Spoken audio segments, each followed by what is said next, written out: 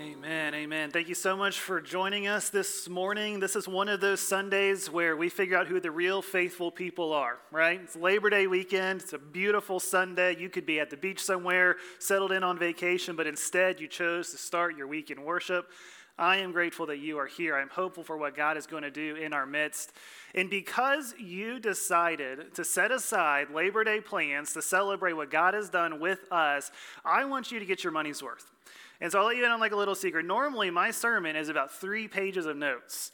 But because I want you to get your money's worth, I've got 8 pages of notes this morning. If you're visiting for the first time, I am sorry that this is the Sunday you came to say. We'll make our way through it pretty quick. But Ben left Top Gun school. He was playing beach volleyball shirtless all week. He came all the way from Indiana back to Florida. So I want to make sure you guys get your money's worth. Luke chapter 4. Luke chapter 4. If you have a Bible, that's where we are going to be as we continue our study through the Gospel of Luke, the story of Jesus, chapter by chapter, sometimes verse by verse, so that, in order that, as the people of God, we might know, Luke says, that the things that we've heard about Jesus are true.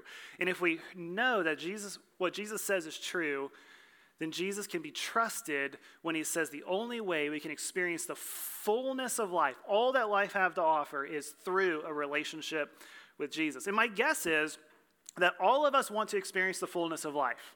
Like, even if you're coming to faith for the very first time, if you just came, this is your first Sunday, Labor Day weekend, you thought no one would be here, so you tried to slip in and you're just trying to figure out faith, we are glad you are here. But there's got to be something inside of you that knows when Jesus says the only way to fully experience life is to experience life with Jesus. And at the same time, if you're anything like me, you are tempted at times to try to take a shortcut to experience all that life has to offer. I saw that play out in my own life this week. This week is not just Labor Day weekend, it is also the kickoff of the college football season. Is anyone else excited about that? Yeah, the NFL's next week, college football this week. College football is like the pure football, right? They're not getting paid millions of dollars. It's a lot of fun. And UCF, our UCF Knights, the hometown team, got to kick off the college football kickoff weekend on Thursday night. They had a game, and so our family's been season ticket holders since before I was born, and I was so excited about getting to go to the first game of the college football season here at UCF Stadium, and we got ready. It was on Thursday night. Got next to no work done on Thursday because I was just so excited. It's the start of the football season. We took off all of last year because of the COVID protocols and things like that. And so this was the first time in over a year that we got to go to college football. And I was just so excited. We got there early. We got to the stadium. We got inside. And no sooner did we get inside the stadium than storm clouds started to roll in. I don't know if you remember what the weather was like on Thursday, but the game was supposed to kick off for the entire nation to see at 7 p.m. ESPN was there, nationwide coverage, and at 7:30, it was still lightning, and they weren't letting us up. So like 7:45, it was still lightning. 8 o'clock, 8:30, it's still lightning, and I was getting pretty weary. And I was wondering, are they really going to play this game? And everyone around us kept saying, yeah, they're going to play, but the storm clouds were rolling in. It looked like it was getting worse. This year, we have a 2-year-old child with us. It was like 8:30 on a Thursday night. It's like, Carissa, we should just go home. If they play the game, we'll watch it on TV, but we need to get Brian home. We need to get her in bed. This game's not going to be over until 1:30 or 2 o'clock. And so sure enough, we packed everything up, grabbed the baby, we left the stadium. No sooner did we get home, guess what? They kicked off the game. The lightning subsided. I got told today by UCF students that I am not a true UCF fan because I gave it up. But nonetheless, we turned on the TV, and I thought this will be just as good, right? Like if we turn the volume up really loud, it'll feel like we're there. I had Carissa yelling profanities behind me just so it would feel like we were in the stadium. She does that. No, I'm just kidding.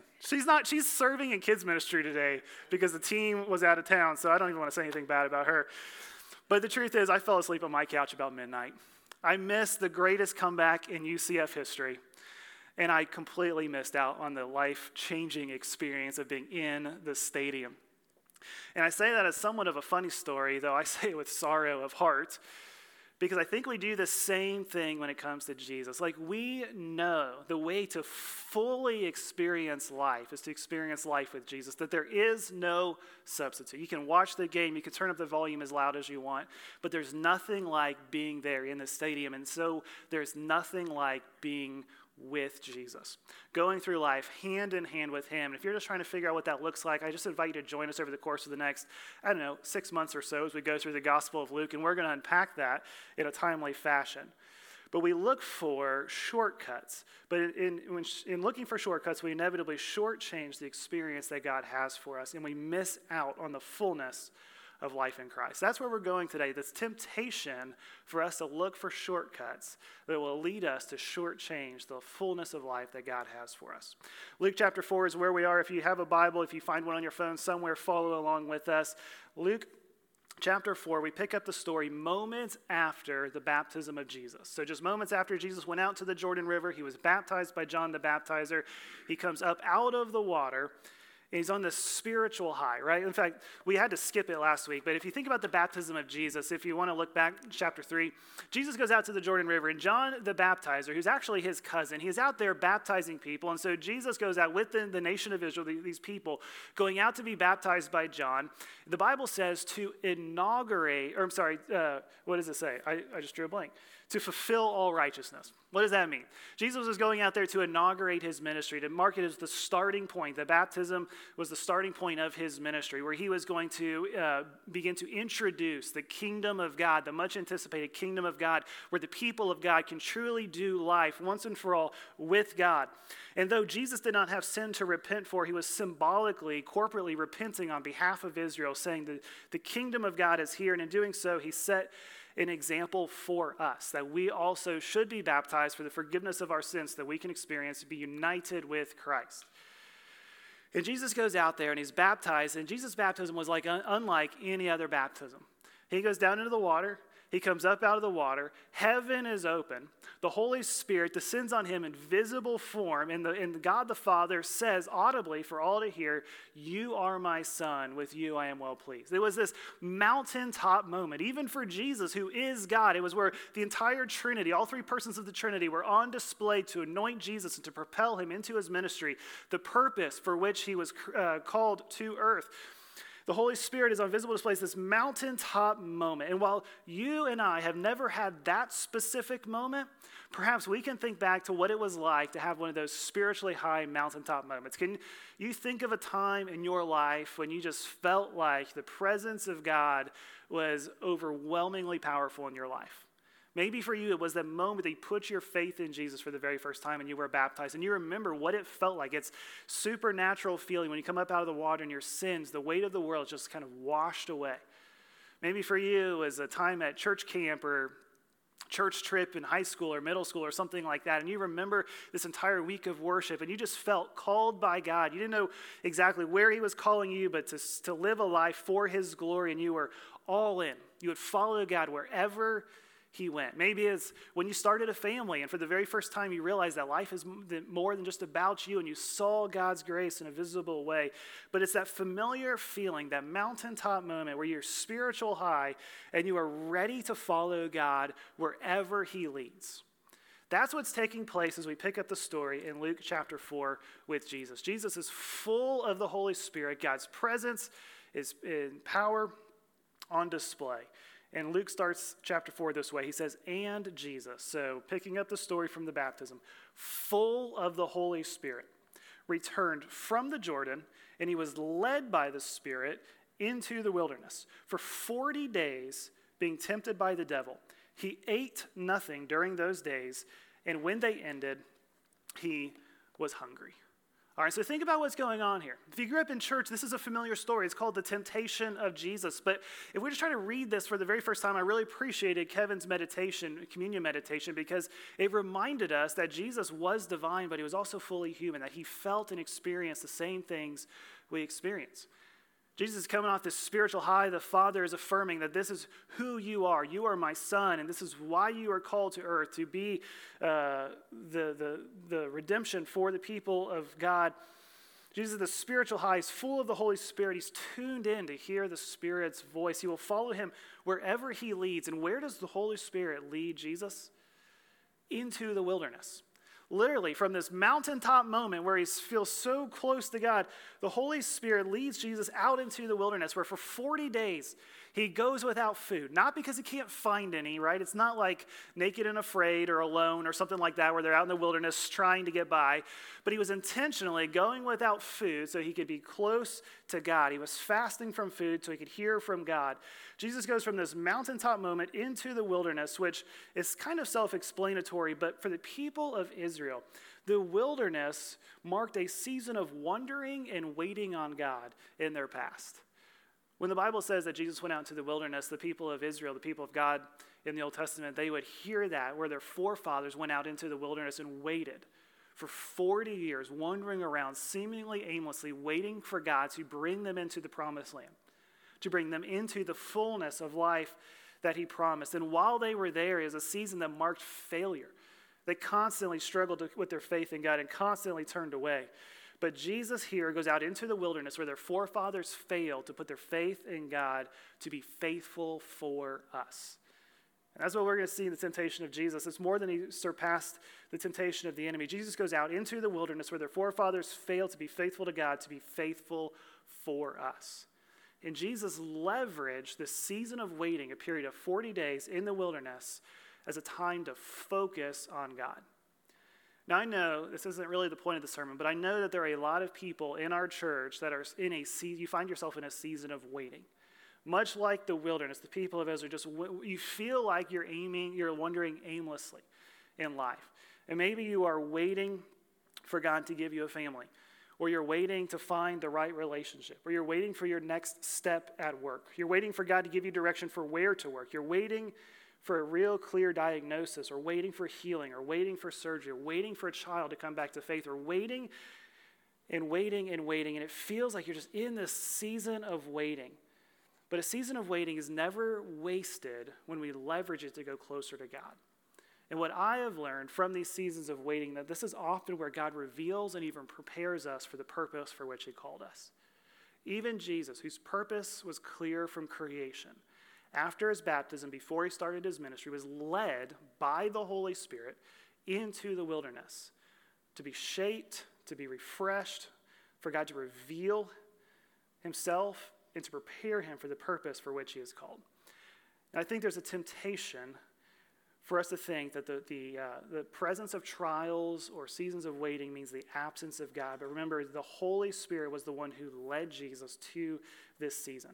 So if you find yourself in a season of waiting, it's not wasted if you leverage it to grow closer to God. And that's exactly what Jesus is doing. In between his baptism, the spiritually high moment, the Sermon on the Mount, and the calling of his first disciples, Jesus goes out into the wilderness for a period of 40 days. And he uses this time to focus on God, to hear what the Father has to say to him. And God is at work. But where God is at work, Satan always steps in to try to sidetrack the plans of God. So Jesus is in the wilderness 40 days. He's fasting. He's focused on God. Satan shows up to tempt Jesus, hoping to sidetrack him from his purpose, to convince him to shortchange the purpose or the promise of God, and to stop Jesus before he starts. And so before we look at how the devil works, I want to take just a moment to look at who the devil is, because I think there's a lot of misconceptions in our society, in our culture, about who the devil is. Like there's this, we kind of look at him on two ends of the spectrum, and maybe it's rightfully so, but misunderstanding. We look at the devil and we struggle to take him seriously because our culture has portrayed him as this little red guy that sits on your shoulder trying to convince you of how to have fun, right? And he's like opposed to God, but he's really the fun side of the shoulder that you're tempted to listen to. And so you kind of struggle to take him seriously. In fact, like you've dressed up like him for Halloween because it's cute and there's a pitchfork and things like that, right? Or on the other side of the spectrum, you see the devil everywhere.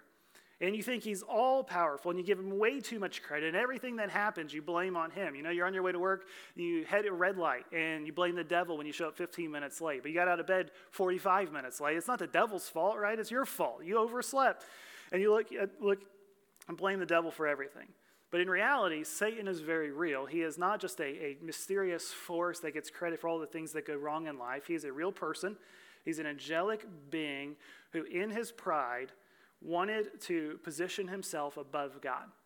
And so God cast him away from his presence, and a host of angels went with him. And so the devil is real, and he's powerful, but he's not all powerful. He hates you, and he wants to destroy you. He's not trying to help you to figure out how to have a fun way to live life. His goal is to destroy you. And from the very beginning, he shows up to turn the people of God away from God. Remember all the way back to the story of Genesis. Genesis chapter 3, God has created this world. It is perfect. He's placed Adam and Eve in it to have an intimate, personal relationship with him. And in chapter 3, Satan shows up. He shows up in the form of a serpent, which should tell us everything we need to know, right? Stay away. But he shows up and he plants seeds of doubt and distrust with God, and he convinces Adam and Eve that there is a better way or a faster way to the fullness of life than the way that God had promised. They eat of the fruit, they sin, they fall, and for the rest of human history, Satan has been doing everything in his power to turn the people of God away from God. But he's not just showed up in Genesis, he's throughout the Old Testament and the New Testament.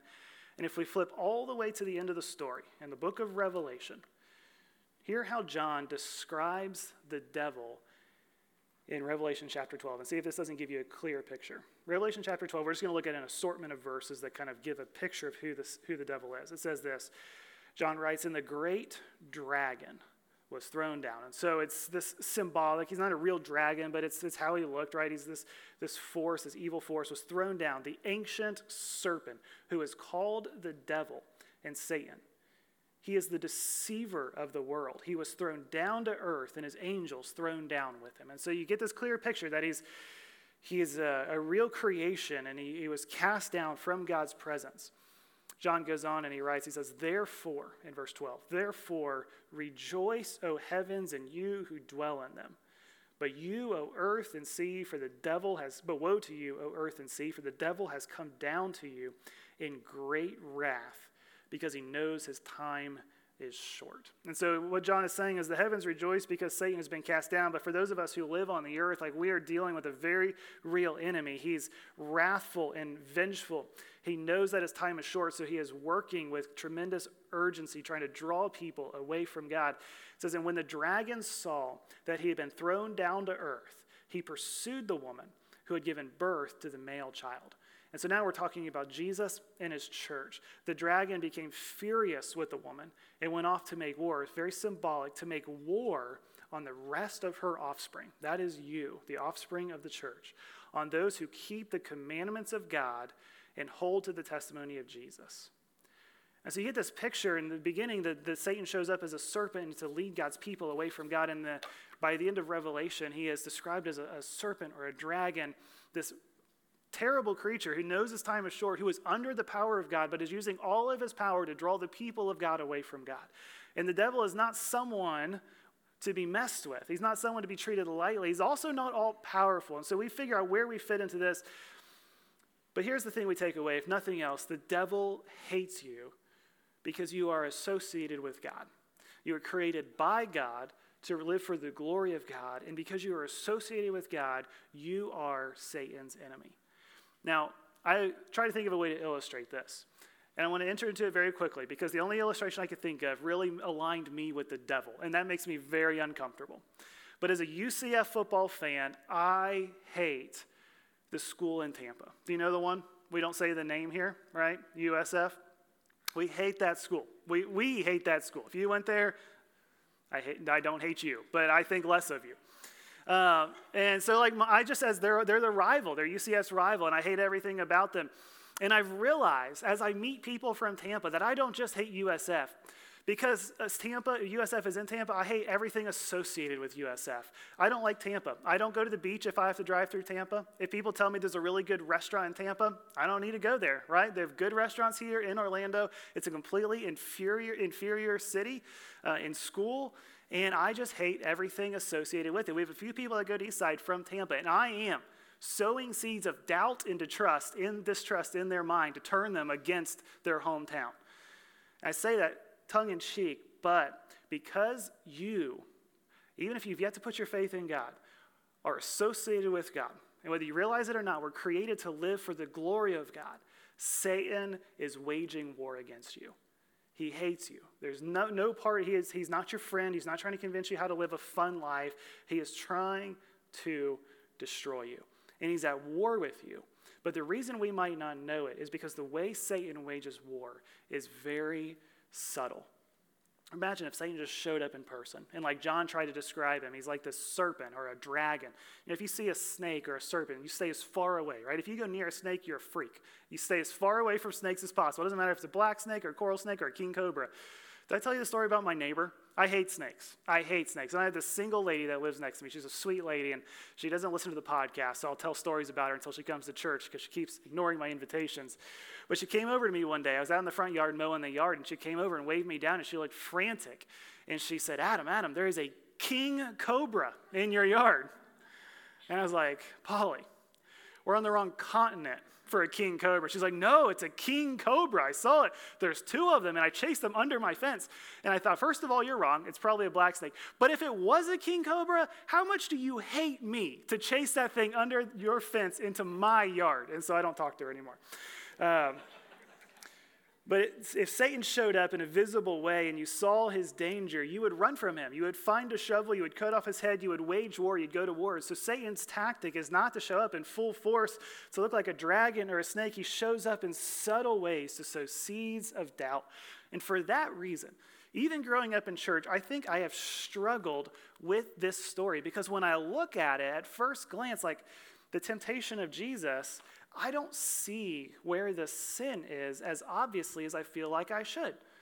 And we're going to kind of unpack that in just a second. But before we get to the actual way the devil tempts us, read this. It says, Jesus was in the wilderness 40 days, being tempted by the devil. He ate nothing during those days. And when they ended, Luke says one of the most obvious statements in all of Scripture. What does it say? He was hungry. Like, no kidding, right? Like 40 days in the wilderness fasting. He's not hungry, he's famished. But that's when the devil shows up. And I think Luke is so overly obvious to state that because he wants us to see that when the devil shows up is to tempt us when we are weakest.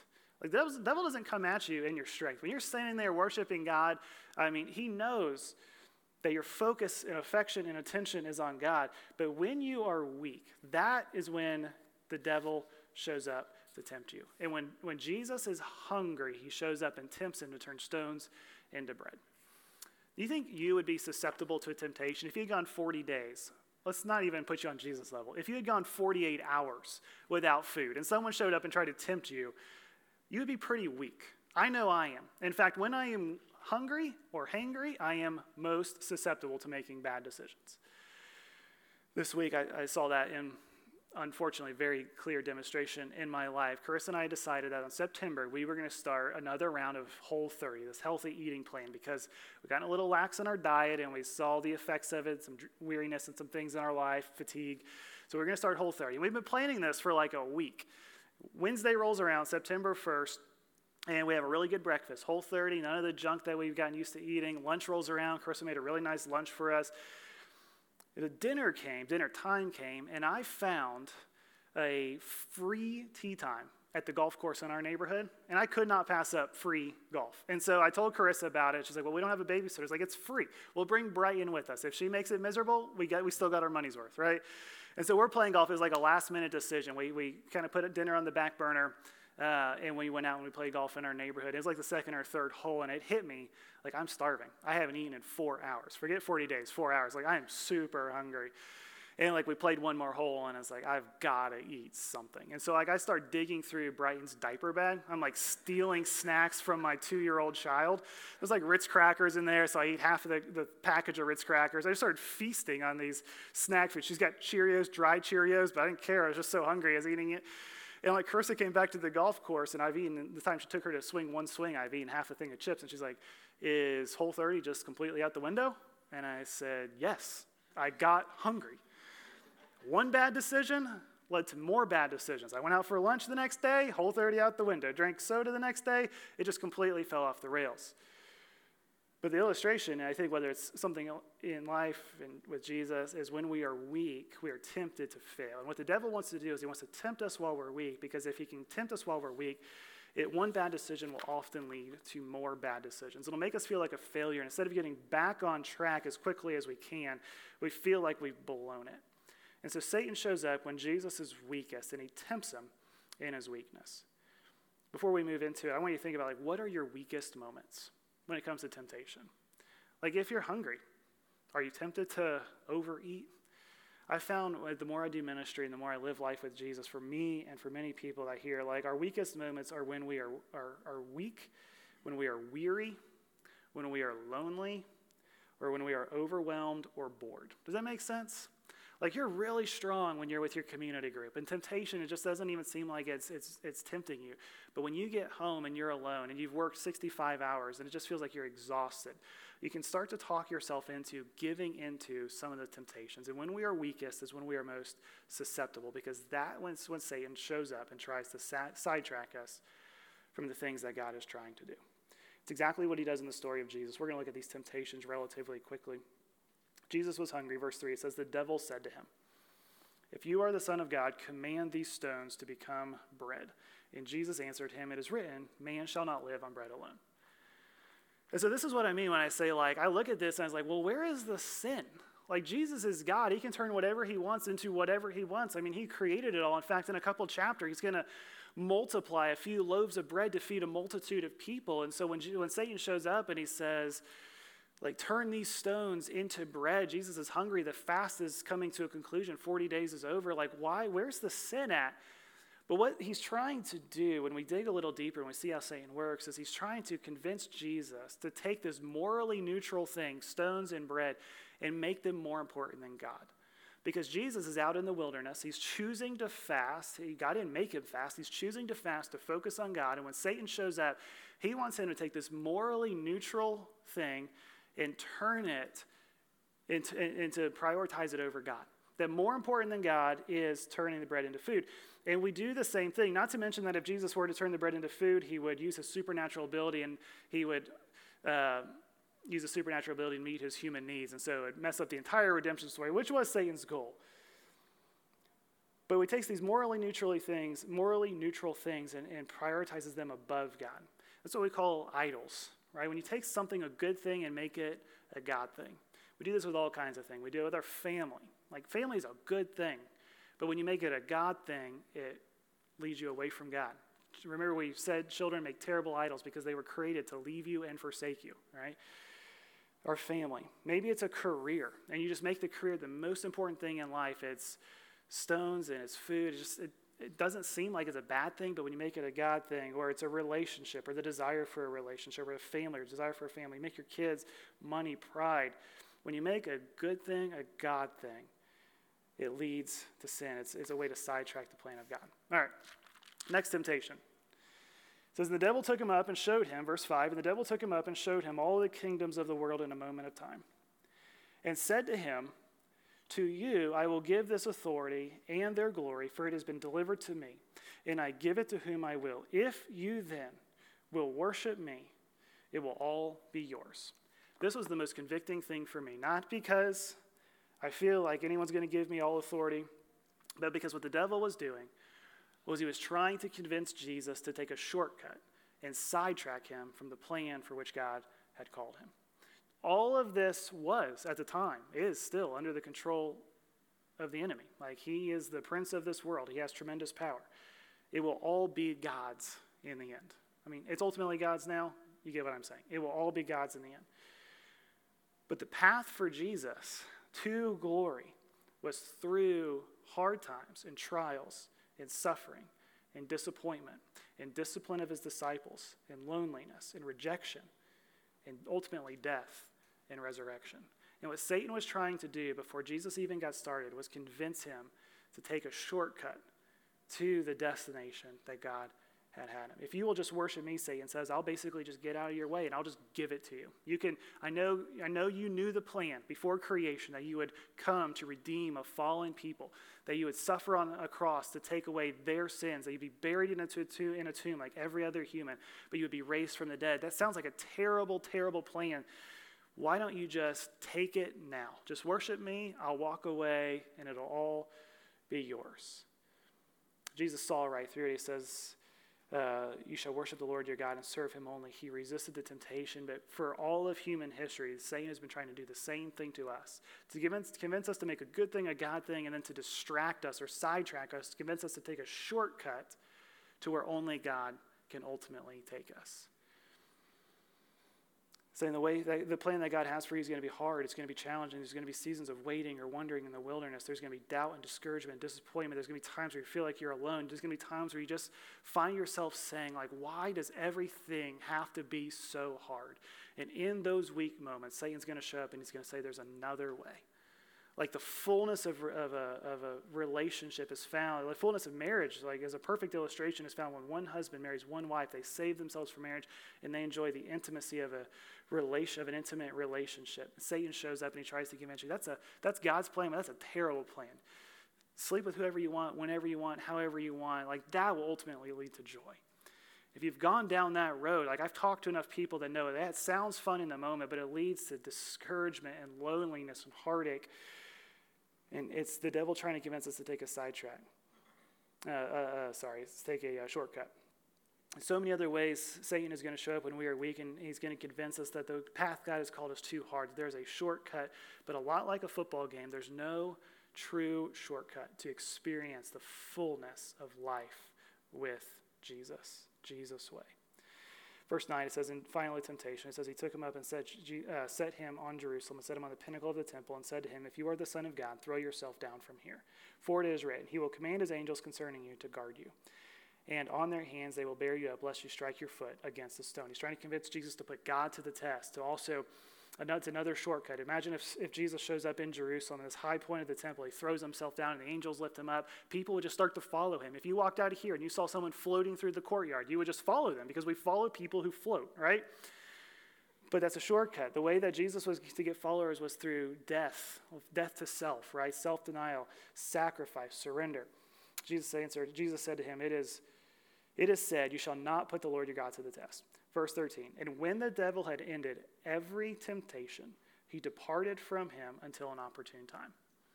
So the devil threw everything he had at Jesus. He's powerful, but he's not all powerful. He's limited in his scope and his reach and the number of tricks he has. And so the devil threw everything he had at Jesus, and Jesus perfectly resisted temptation. It wasn't that he wasn't tempted, but he chose not to sin. He chose not to make a good thing a God thing. He chose not to take a shortcut. He chose not to test God, but instead to trust God. And in doing so, Jesus was faithful, or we have failed to be faithful for us.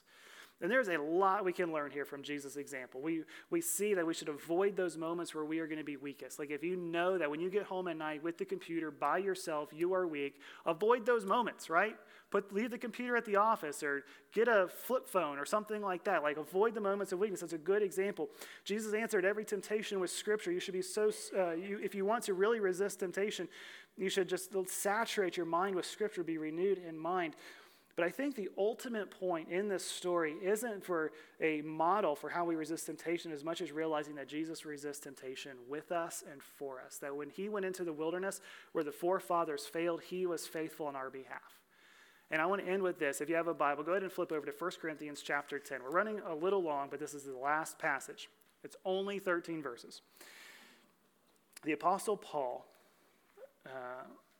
few years after the death and resurrection of Jesus, he writes to a church in the first century city of Corinth. It was a city a lot like our city. It was a commercial city. There was anything you could desire was there. There was prostitution and wealth and all kinds of temptation. And to them, he says this, follow along. For I do not want you to be unaware, brothers. So he's writing to Christians like you and I, that our fathers, speaking of the Old Testament people of Israel, were all under the cloud.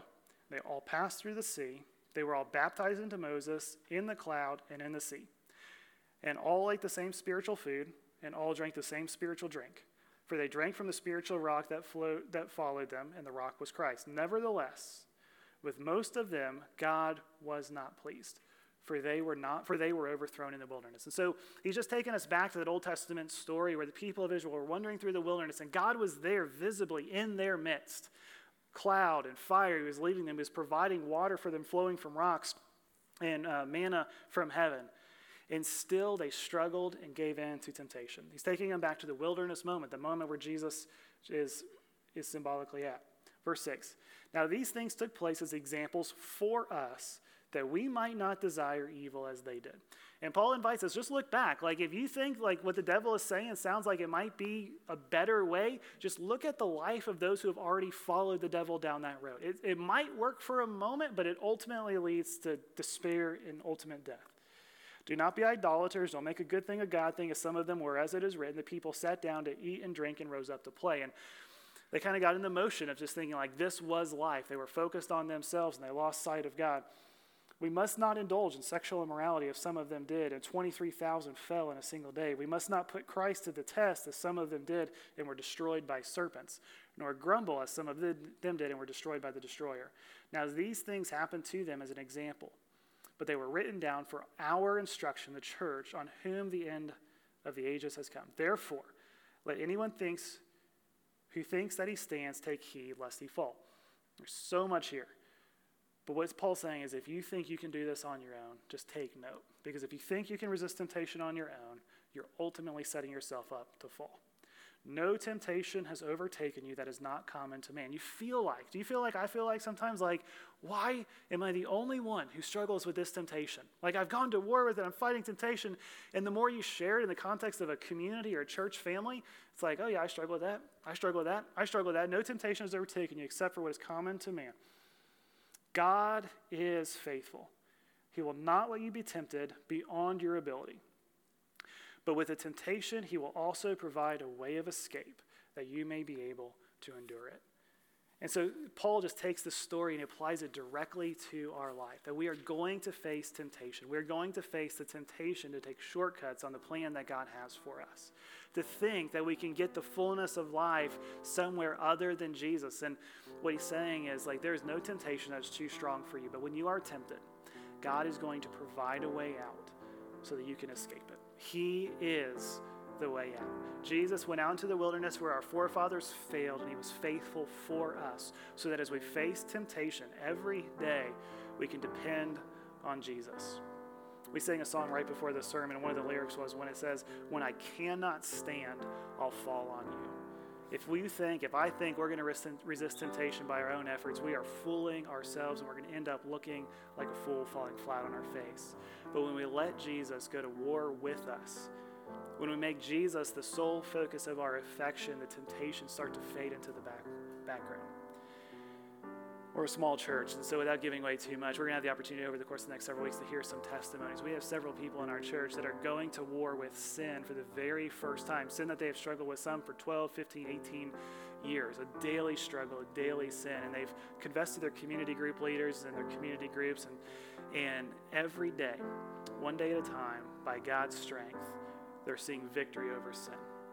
Some who have been plagued by sin. I'm friends with a guy who texts me every day and tells me, "Oh, Nick, I just saw Lindsay's mom's from Tampa." Are you from Tampa? No, okay, that was Nick. Nick always texts me during service. Normally I don't have my phone because he's very distracting. But today it was part of the sermon. I don't know if you knew that or not. Every day he texts me, not Nick, someone else says, yesterday was another victory. Today I'm committing, not by my strength, but by God's strength, to continue free from the sin I'm struggling with for 24 hours. I'll text you tomorrow and let you know how it goes. Monday was 60 days free from sin he had struggled with for 18 years before coming to Eastside. And I just tell him every day what a testimony he is to the grace of God, that he's a Christian wanting to fight his sin.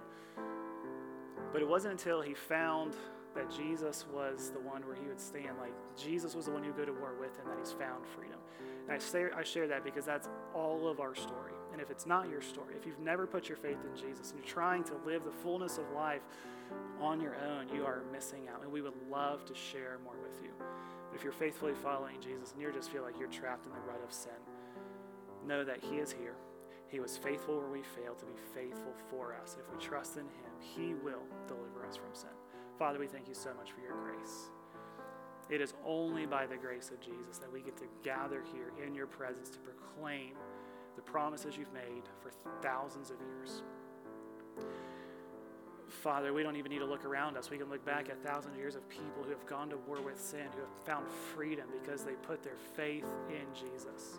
And every day, by God's strength, not by theirs, they're going to war against temptation. They're choosing to take the long road, the hard road, because they know that it ultimately leads to life. That shortcuts will shortchange our experience with you. And Father, for our church family, for those who are visiting for the very first time, I just pray that you would, through the power of your Spirit, give us a desire to experience the fullness of life with you, and then never allow us to settle for anything short of all that you have promised. Father, for where people are struggling with sin, where they find themselves weak, where they're growing weary, I pray for supernatural strength through the power of your Holy Spirit. that we might leave here refreshed and recharged and refocused on you. But over the course of these next few weeks, as we see you calling your first disciples and explaining what life with you looks like, that we might go all in, that we might lean in and take action and watch you work in ways that only you can take credit for. We thank you so much for your son, Jesus. It is in his name we pray. Amen.